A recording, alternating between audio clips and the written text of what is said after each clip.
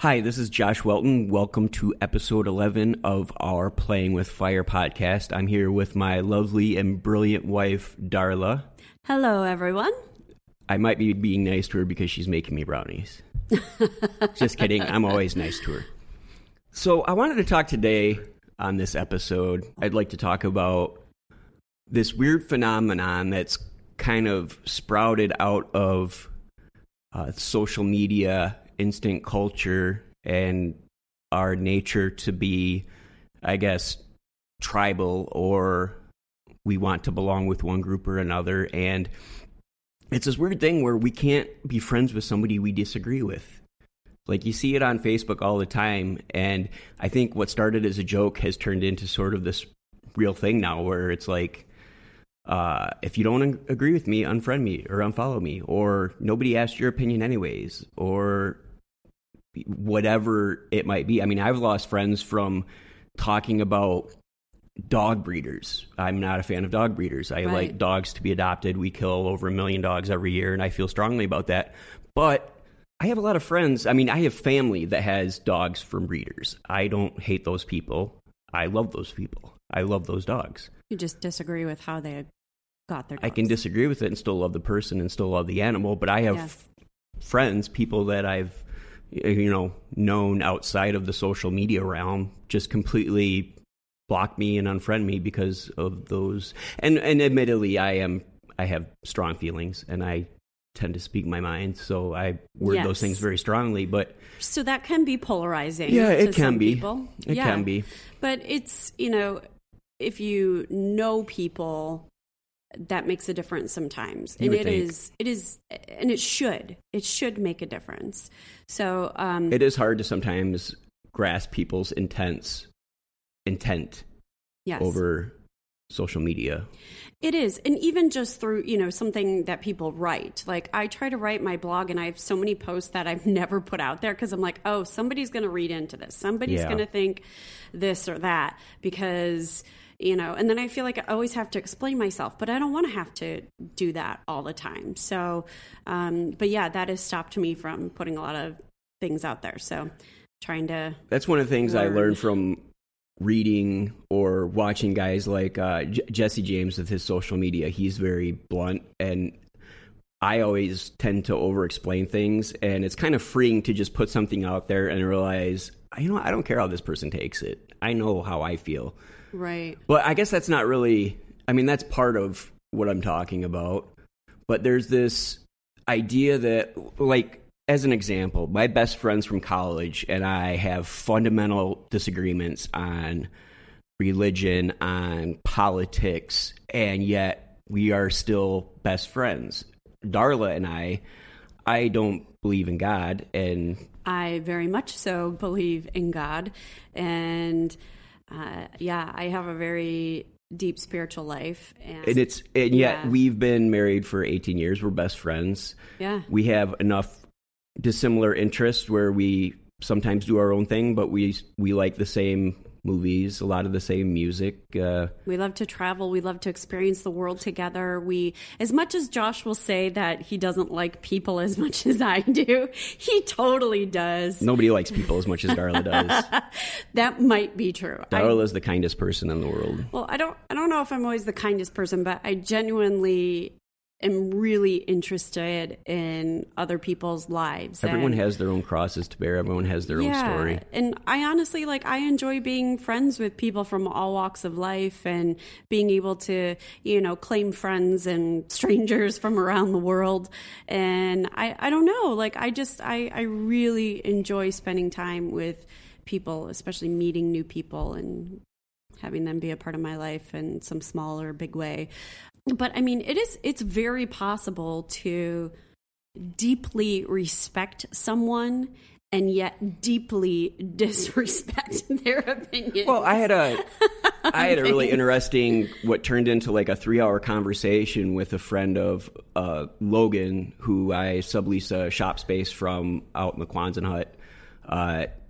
He had a friend over that was very he was an African American gentleman and an artist and very left leaning. I'm not left leaning. I'm not right leaning either. I'm kind of just down the middle. Moderate, I suppose you would say. I do admit that I have a lot of sympathies for the conservative side because that's kind of how I grew up, even though I don't necessarily share those beliefs. I do empathize with a lot of the people. And I think that's part of the problem is we all think that if somebody doesn't agree with us, then there's something wrong with them, or they're not smart, or they're not intelligent, or they're a-holes, or whatever it might be. And me and this dude had a conversation for 3 hours about politics and race and all these things that most people would go at each other's necks about. But we each, even though it was obvious we didn't agree on everything, we respected each other's point of views, and we had a nice long conversation. And I'm looking forward to the next time I can hang out and talk with him just about history and politics and the city. And sometimes there's nothing that gets me more fired up. And I'm talking about like in a positive way than meeting somebody who is a polar opposite of me, because that really challenges me and makes me think and, helps me question myself, challenge myself. And I think that's really healthy. We've become a country of echo chambers where we're each in this little pocket, and we think that everyone should I'm repeating myself, but we think everyone should believe what we believe. And you see that a lot I have a lot of friends on my journalistic side of life, my writing side of life, who are very liberal. I have a lot of friends from my factory rat life that are very conservative. And each one of them is sort of isolated from the other. And each side can't believe that the other side would ever vote for this person or would ever think this way.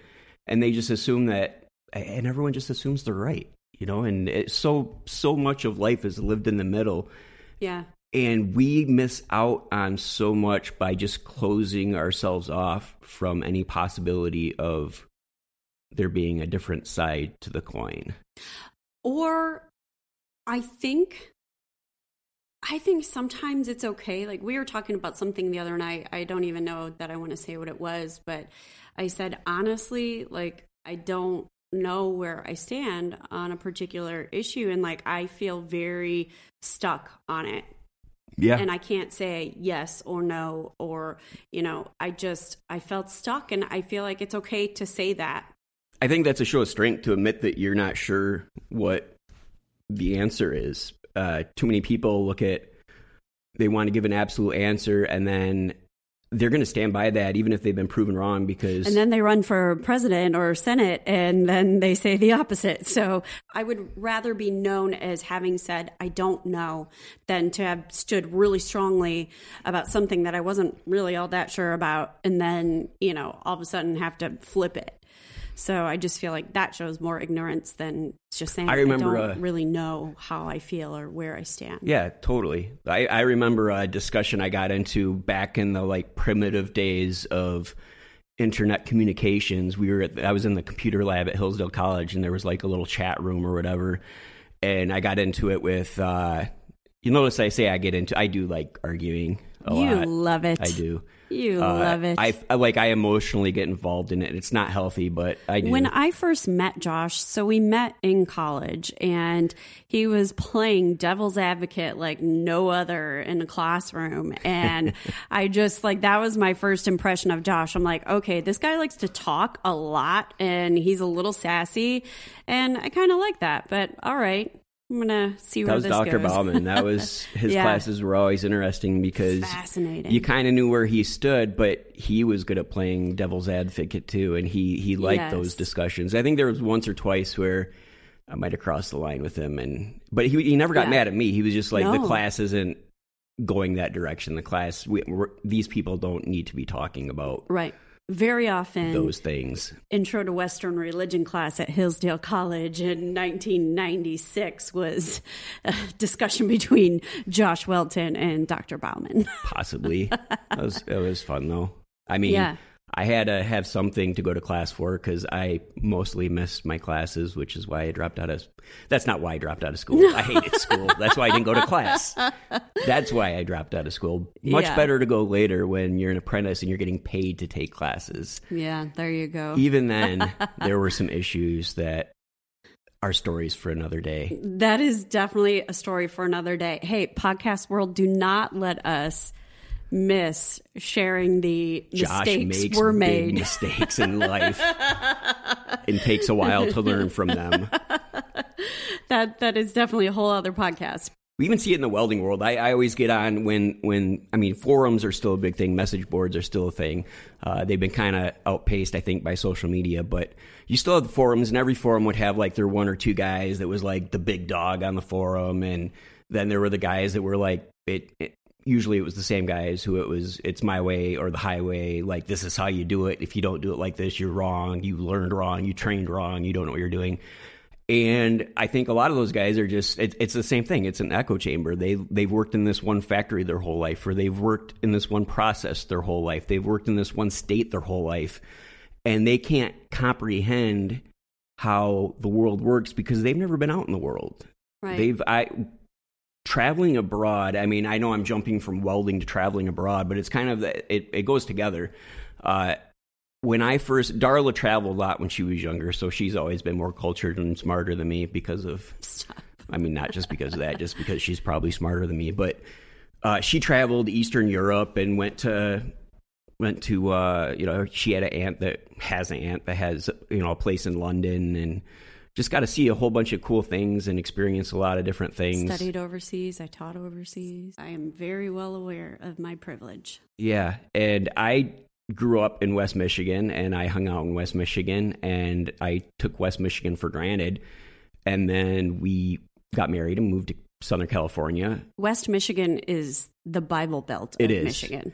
It is. And full disclosure, so I was homeschooled as a kid. I grew up very conservative, right-wing, but to me, in my head, it didn't make sense. I usually just went along and obeyed because I was afraid of hell, pretty much. And my parents, though, to their credit, they raised me to think for myself. They raised all of it. I have 8 brothers and sisters. We all have wildly different beliefs and lifestyles, but we're all successful.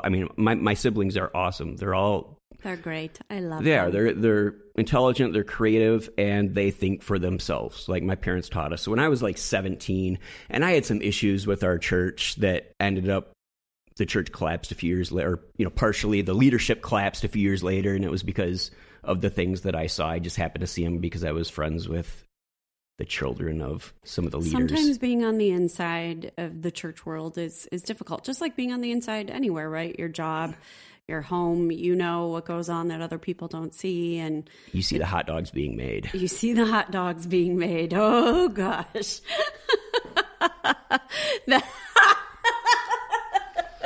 That's pretty much the way to describe it. I mean, everyone, even from a life standpoint, so I struggle with on social media, do I portray positivity or do I portray real life, or do I, how much do I talk about my struggles? How much do I talk about my success? And it's really easy sitting on the other side to think that this person has it going on. I remember there's an artist that I followed for a long time. He's a surf artist, Drew Brophy, and his wife Maria has been sort of an artist consultant manager type person for a while. And she wrote something that I thought was awesome a long time ago. And I'm sure it's not a new idea, but it struck me at the time. Everyone is struggling. No matter what success you see from the other side, that person is, unless they're psychotic or sociopathic and just they're ego-driven, narcissistic, just lost, have mental issues, people are conscious of struggles. People are sad. People are angry. And no amount of money is going to change that. Oftentimes, I think it makes it worse because then you achieve that success and you're like, why am I still miserable? And so for me, from an artist perspective, a lot of times with art, people who collect or follow the art and the artist are intertwined. Whereas from a business side of things, you want to just see somebody that's successful and doing well and doing things the right way. Whereas an artist, you almost kind of like to see their triumphs and tribulations. And for me personally, I'm very open about my life, probably too much. I guess what I'm saying is no matter what we say, we have to take into context a person's life. Like, everyone has this whole movie that they've lived. They've had crazy experiences to make them who they are. And for me, traveling was a eye-opening experience. We went to Bruges in Belgium, and Darla said, "You've never walked on a road that's this old." And my first instinct is to argue. And then I realized it's impossible because there's no road in the U.S. that we know of that's like 1400. a paved road. Yeah, like, I mean, I'm sure there were some sort of pathways, but this is a brick road that's been there for 1400 years. We went to Rome, and you could see the Pantheon, which has been there for 2,000 years. We walked the Appian Way, you know, that all these things that kind of pop out at you. You read about it in a book, but when you actually visit, you get this sense of gravity of the situation, and people just think differently. And I know I have friends that one would look at from the outside and think that they're just a hick blue collar worker or whatever, but they've traveled the world and they have a very nuanced perspective because of it. So I think the big thing is that we need to be able to empathize with each other. We need to be able to think outside of ourselves. I think it's really hard to be objective. It's hard to be existential and look at what you're doing from a distance and how somebody else might view it. Yeah.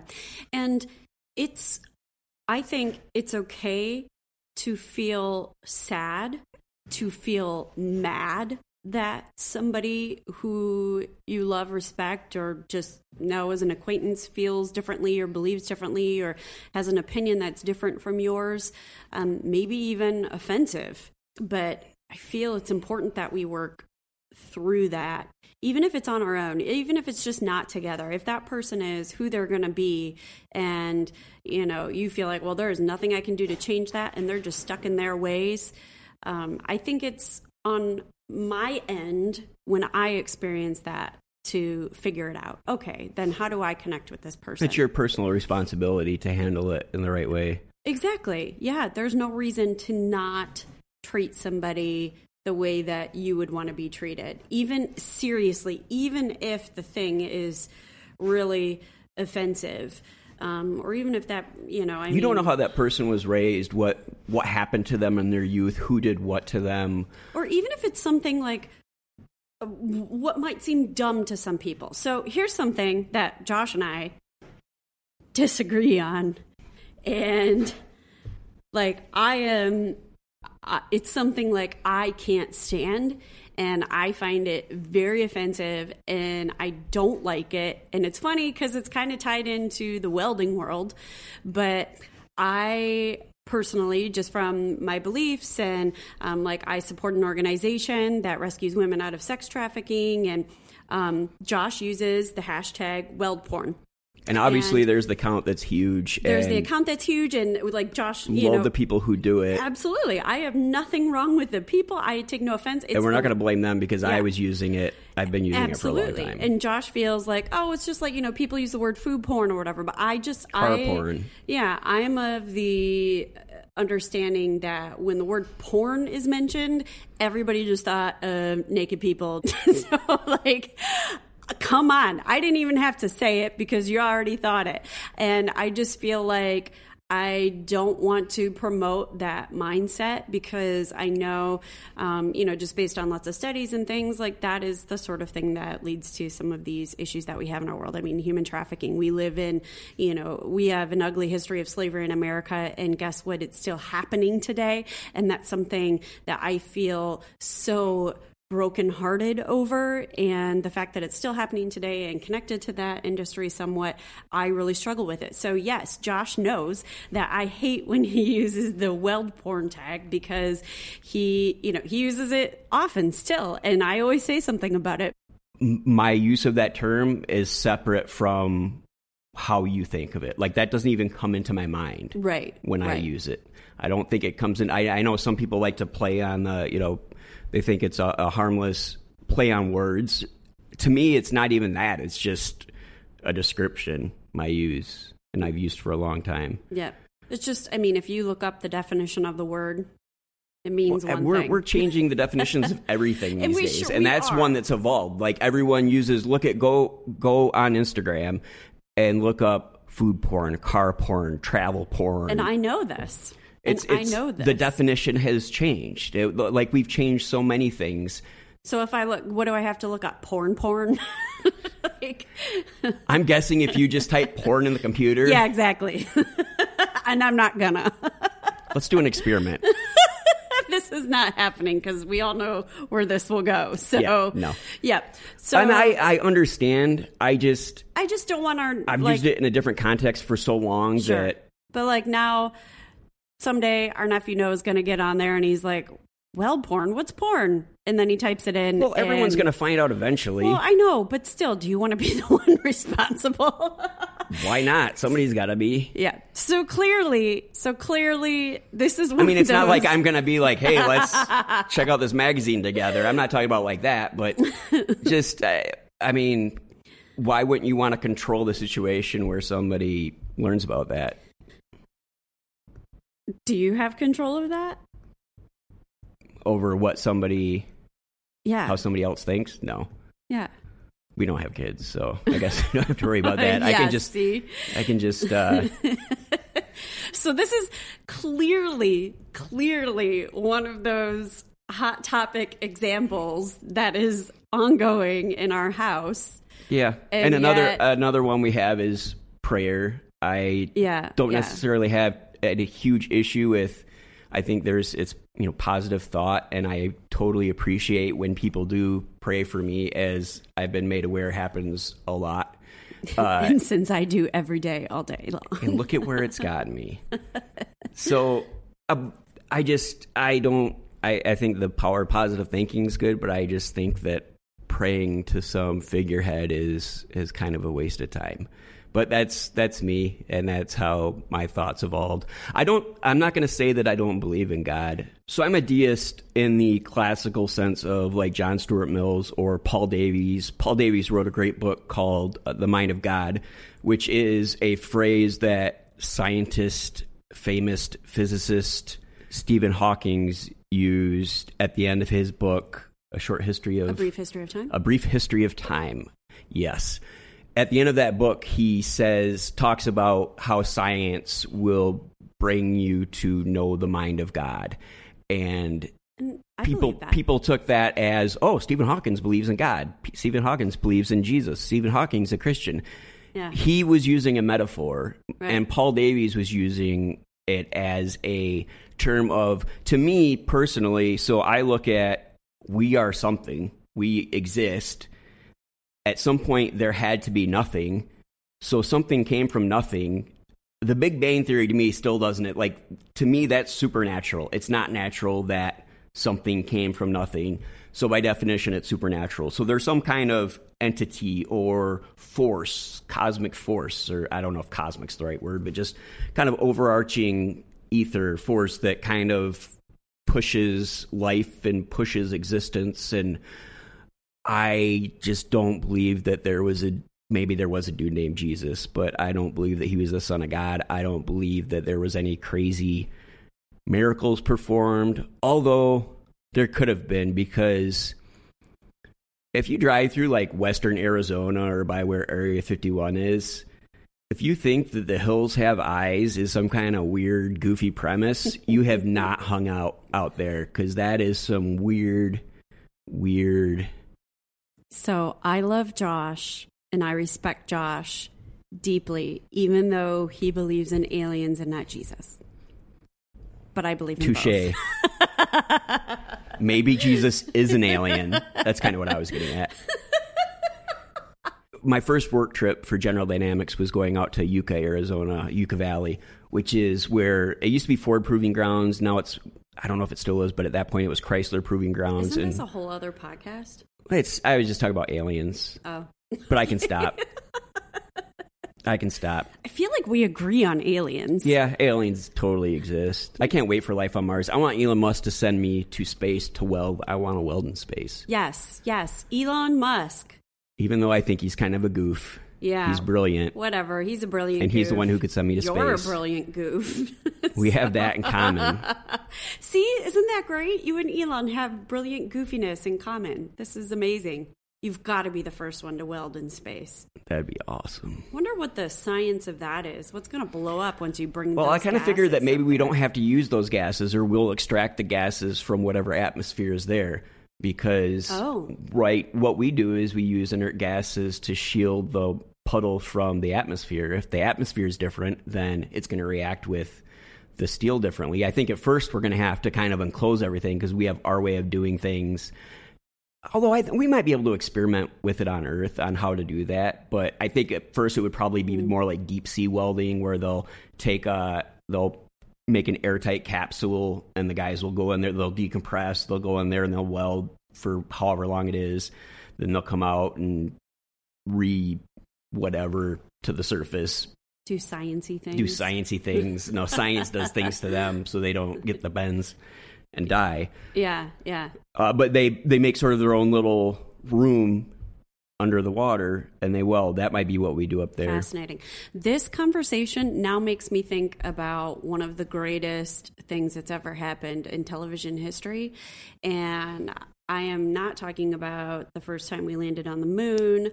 I am talking about the Go God Go episode of South Park. I have to say, so I find South Park to be extremely, extremely crude and often so inappropriate, and yet they are really brilliant. So Trey Parker and what's the guy's name? By the way, that's the brownie timer going off. Matt Stone. Yeah, Matt Stone. They're really brilliant. It's amazing what they can go after. I mean, they are absolutely polarizing and divisive. But this particular episode was so brilliant because, Josh, if you want to start sharing, I'll go pull the brownies out of the oven. Yeah, so I had read I guess this kind of goes back to the agreeing, disagreeing, how atheists have turned into sort of this, like, atheists going after right-wing Christians is sort of like the pot calling the kettle black. Both of them are so obtuse in their views and can't see the other side. And to me, they're both wrong. So obviously I'm right. But anyways, there's a period of my life where I invested a ton of my time. This is before Brown Dog Welding, into reading about evolution, macroevolution, microevolution, intelligent design, or, you know, how we came to be. And it's all these brilliant scientists on both sides that disagree with each other. To me, it's kind of a combination of things. Anyways, that's going off the rails. I wanted to talk about, so Richard Dawkins is a giant asshole. He's a very renowned atheist, but even a lot of atheists are like, he's a little extreme for me. He did a thing in Time magazine where he did a debate with Francis Collins, who, oddly enough, is atheist turned Lutheran, which I don't even know how that works. But he was the head of the Human Genome Project, and so they had this online, or not online, but in magazine debate about God versus no God. And at one point, Francis I'm assuming he looked at him because I wasn't in the room, but he told Dawkins, you'd probably get a lot more people to agree with you if you weren't such an asshole. And he just basically said, I don't give a fuck.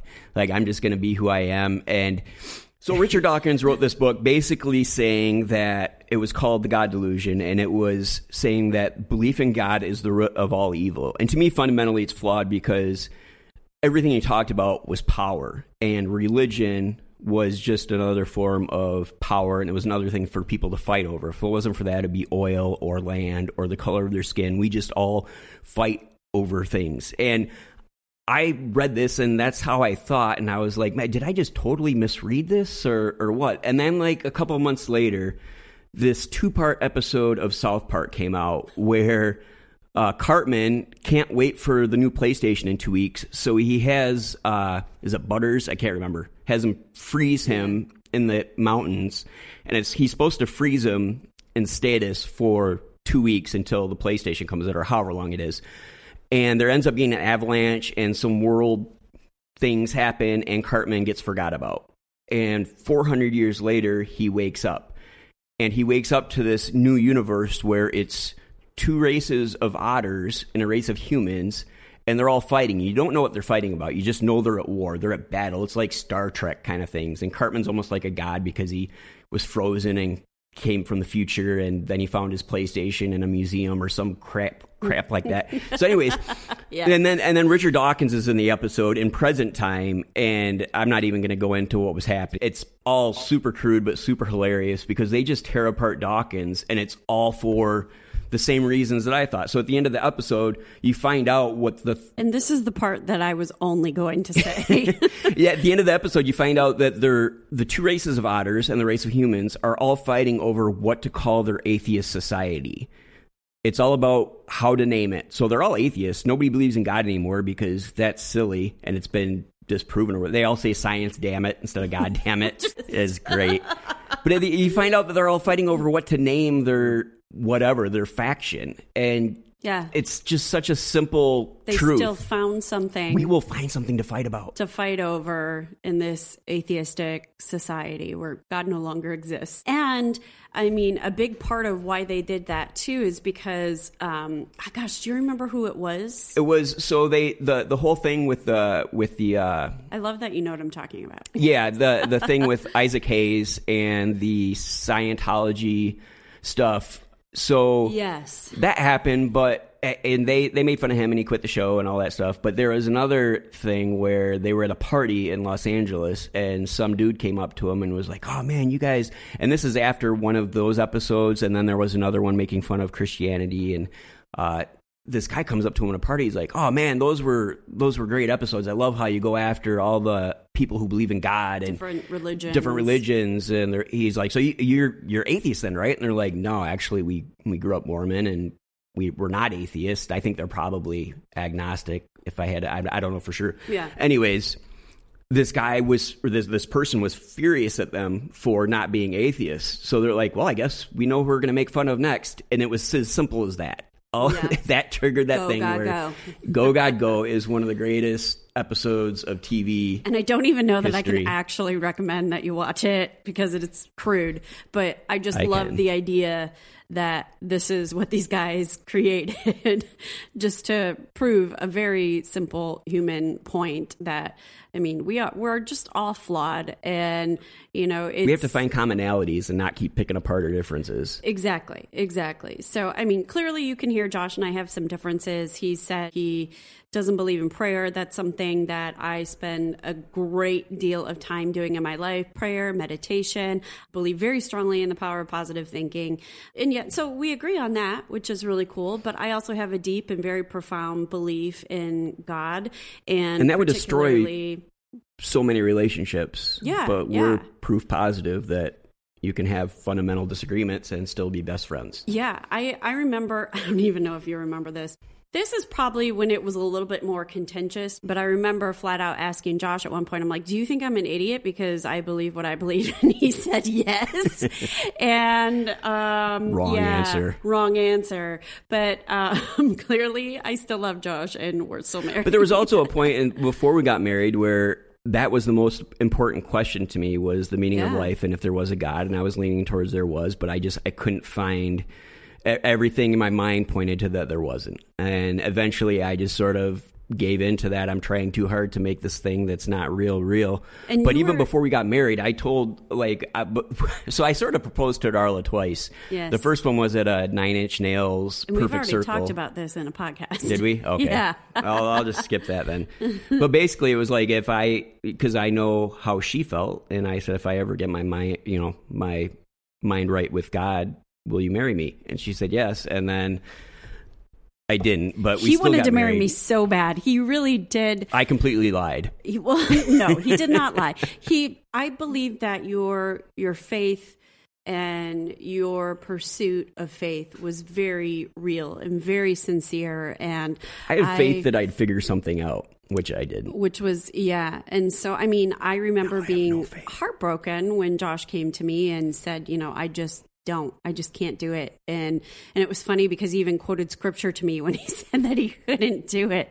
He's like, the Bible, Jesus said, he doesn't want you to be lukewarm, and I am not even room temp. So, and I remember you can't feeling, fake it. There's the whole... No, you can't. And so I admire that, you were very honest and straightforward. And it was hard for me. I mean, this is something that definitely I would say has divided friendships and couples and people for, years and years, millennia. People weren't even allowed to marry if they had different beliefs, or it was, looked down upon by their... Oh, it's still like that in parts of the world. Yeah, it absolutely is. And it's hard for me.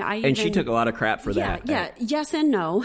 And you have people who support you, and you have people who think that you're crazy and, you must not be a real Christian or whatever. And honestly, that's become a term that I use lightly because it is difficult to be associated with some of the ugliness that I see out there, even amongst people who call themselves the same thing that I do. So I tend to say I'm a Christian, but I more specifically call myself a Jesus follower because I proclaim what, God has called us to in the New Testament. The Old Testament was written for the Jewish people in ancient Israel. I am not Jewish or an ancient Israelite, and Jesus came to fulfill the law. And so New Covenant is the New Testament, and the commandment that God gives is to love God and love others. I believe that Jesus shows us how to live and how to love, through our differences. And the whole Bible is about a love relationship. It's about God who's created something near and dear to his heart, and he longs for his creation to understand their value and their worth and their importance to each other. And it's difficult because, we're raised through different cultures, through different national and religious experiences. But, for the most part, we are all structured the same. I believe that we are spiritual beings having a human experience. And so for me, it's about learning how to move by that spirit and not, strictly by my human emotion and cultural experiences and tendencies. And that's the, It's all about love. That is that by which I live my life. It is all about love. Love God, love others. And Darla studied Hebrew and Latin, and she studied the text what was great was there was a kid that was trying to argue some biblical point with Darla and just was totally mansplaining things to her and was like, no, that's not what this means. And Darla was able to just go into the Latin and be like, you're a moron. But she said it in a very nice way. But that kid was a moron. My brother actually made a Twitter account just to make fun of the stuff that he said. Yeah. And it was hilarious. Jordan, you're brilliant, and I love you. Jordan was on our podcast for the road trip, and he's really super sweet and secretly sassy, and I just love my brother-in-law. The parody Jordan. account was terrific. Yes. But it was real stuff that this kid so my parents will often they'll host kids. They don't really do it anymore. They don't much. That might be why they don't do it anymore, because this kid ended up being just a handful. But he was, it was almost like he was so far that way because he was, I don't want to say hiding something, but there was definitely some part of him was broken for sure. Which is sad. Well, I was talking earlier about being in the chat room at Hillsdale, where I was in the computer lab, and there was this basketball player, and we were in different rows. I don't even know if we knew who each other. We definitely didn't know who each other were, but we were in a few classes together, and somehow there was this group chat because of these classes, and we started arguing back and forth, debating back and forth over how strongly you should latch on to a belief. And his idea was that we educate ourselves so that we can clamp onto something. He said, the mind's a steel trap. And I said, well, yeah, but if you clamp onto the wrong thing and your mind's a steel trap, then you're screwed. And I think that's what happens a lot of times is we find something that speaks to us and all else goes by the wayside. And then we don't sympathize with anybody or empathize with anybody. It's all my way or the highway. Right. I actually recently got into an argument with an elder of mine who I love dearly. I was trying to explain. So when I took my road trip back in November, I drove through Washington, D.C., and it was nighttime, and Washington, D.C. is lovely, all lit up at night. So I went to the Lincoln Memorial, and then I'm like, oh, I want to go to the White House, and it's Christmas time. I knew it would be decorated. So I go to the White House, and there's protesters out in front, and I learned that this specific group, they had been there for 180-something days. They were protesting Trump's presidency. And so I was showing these people.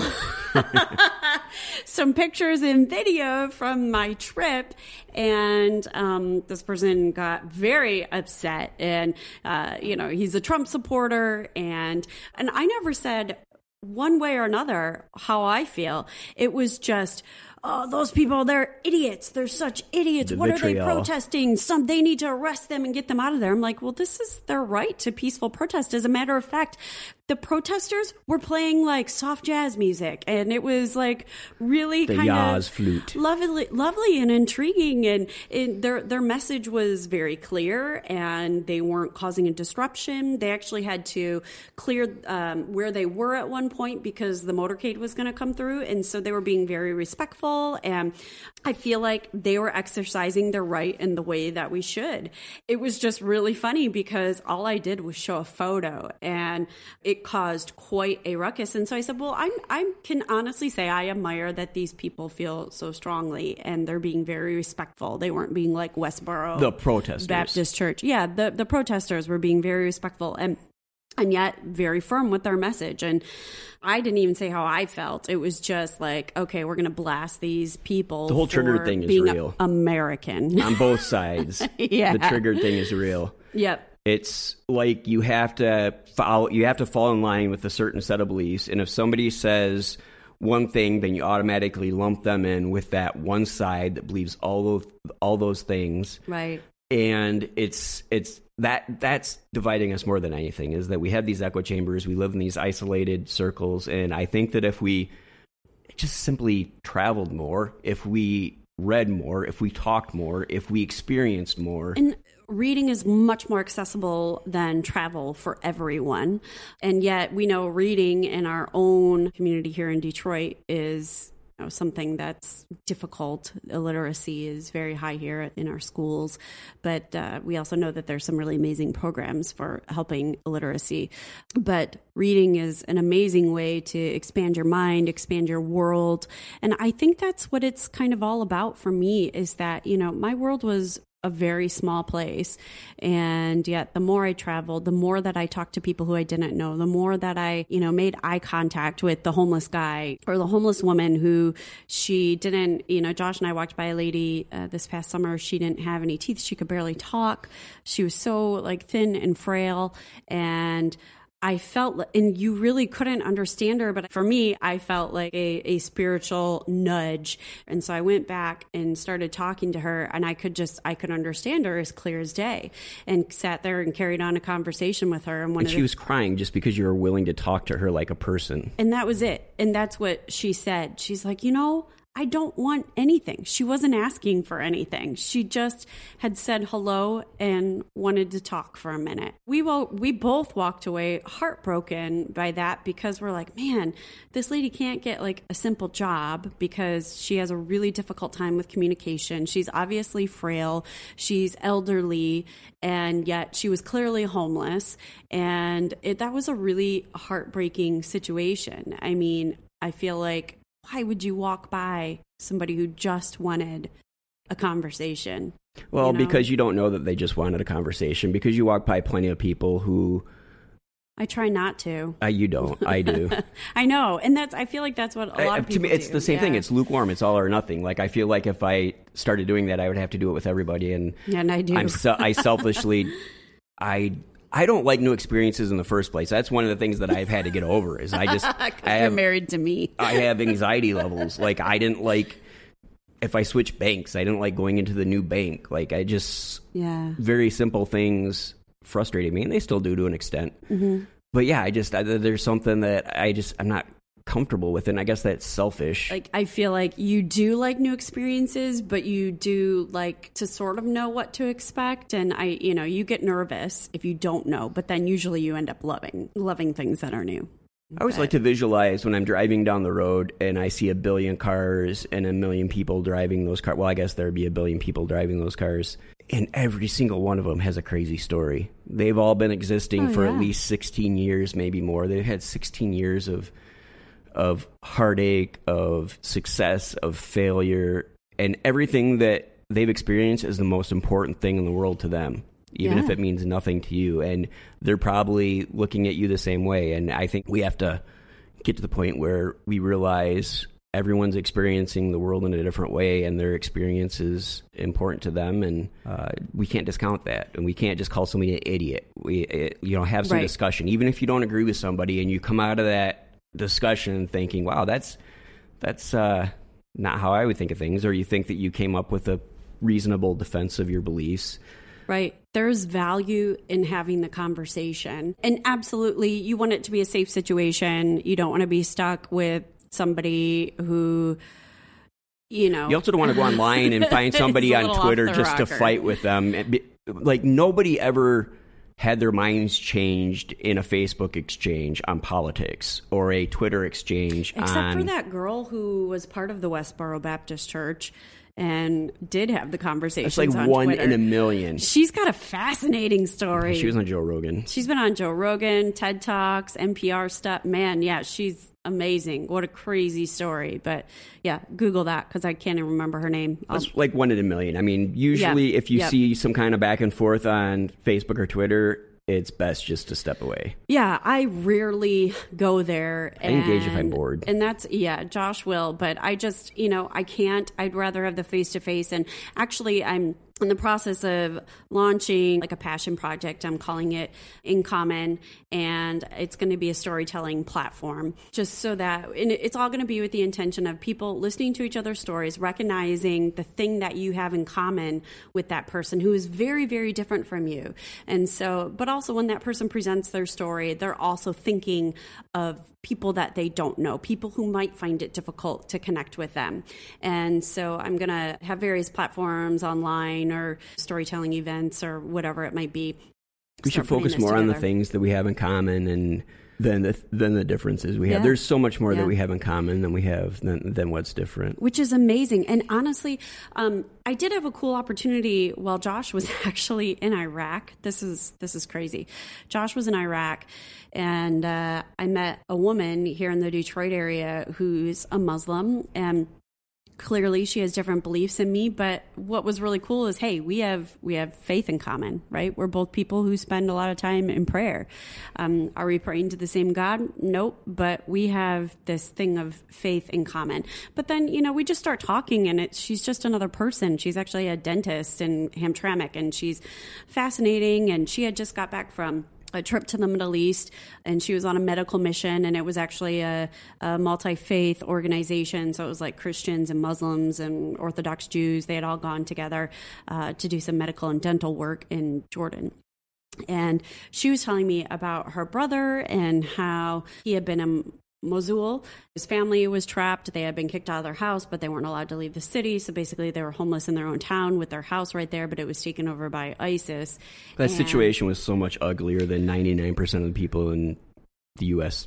realize. Right. And you definitely got a completely different view of that, being in Iraq and, being on a military base, doing what you were doing. And it was really cool because Josh's team, while you were over there, they were able to send some tanks north, and we were working hand in hand with the Iraqi military. Yeah. And to see the genuine, there was a lot of some distrust because there are like 5 different sects of people who believe wildly different things and are completely consumed by them over there, and that's why these battles don't stop, is that they continue. But anyways, there was a group of people there who just were overjoyed when Mosul was taken back because they hadn't seen their families, they hadn't seen their siblings, they hadn't seen their friends, or their sisters were sold into slavery or were just kept as slaves by ISIS. I mean, that shit's real. That's not some propaganda. When I started telling the story, I was sharing about this woman that I met, and it turned out that her husband and family, or her brother and his wife and the family, they got to go back to their house in Mosul while Josh was over in Iraq doing his part to help out the military and repair these tanks.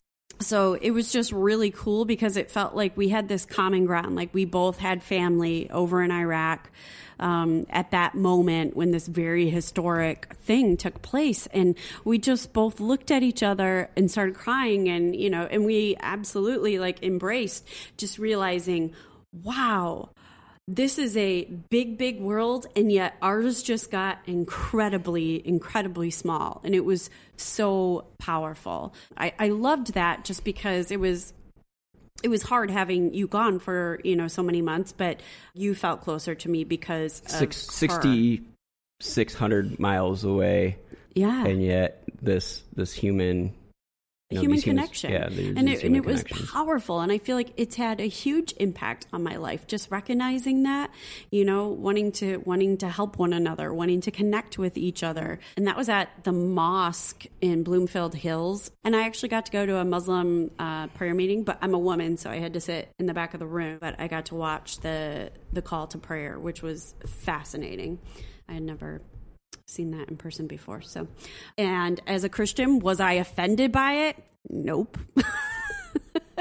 Did I enjoy the exposure to cultures that are different from mine? Absolutely. Did I have a deep respect for the prayer and the sacredness of what was going on? Absolutely, I did. It was lovely, and it was a lovely experience to connect with them. Honestly, the point of this entire episode is to say, hey, we all have our differences. We all have profoundly different beliefs from one another.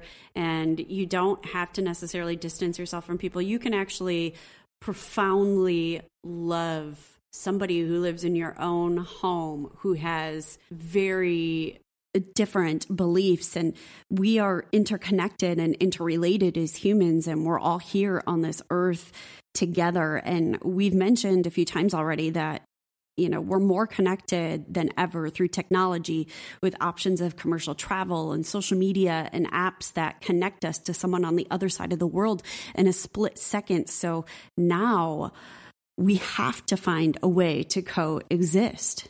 Pipe fitters can become friends with electricians, and millwrights can become friends with boilermakers. Pipe welders can embrace MIG welders. Combo welders won't look down on... Yeah, you get where I'm going with that. Yeah. Can't we all just get along? We hope that you've enjoyed listening to this episode, maybe thought about somebody that you've, sort of struggled with, and try to think of how you can connect with them on something that you have in common and still love one another. Specifically, if it's people, you've had relationships with for years. It's really heartbreaking to see it all fall apart over a political difference or, religious difference, whatever just a it might life be. View difference. Yeah. Just have to embrace that we're all unique, but all human or aliens. And Jesus loves you. And Jesus is an alien. Good night. Amen. Amen.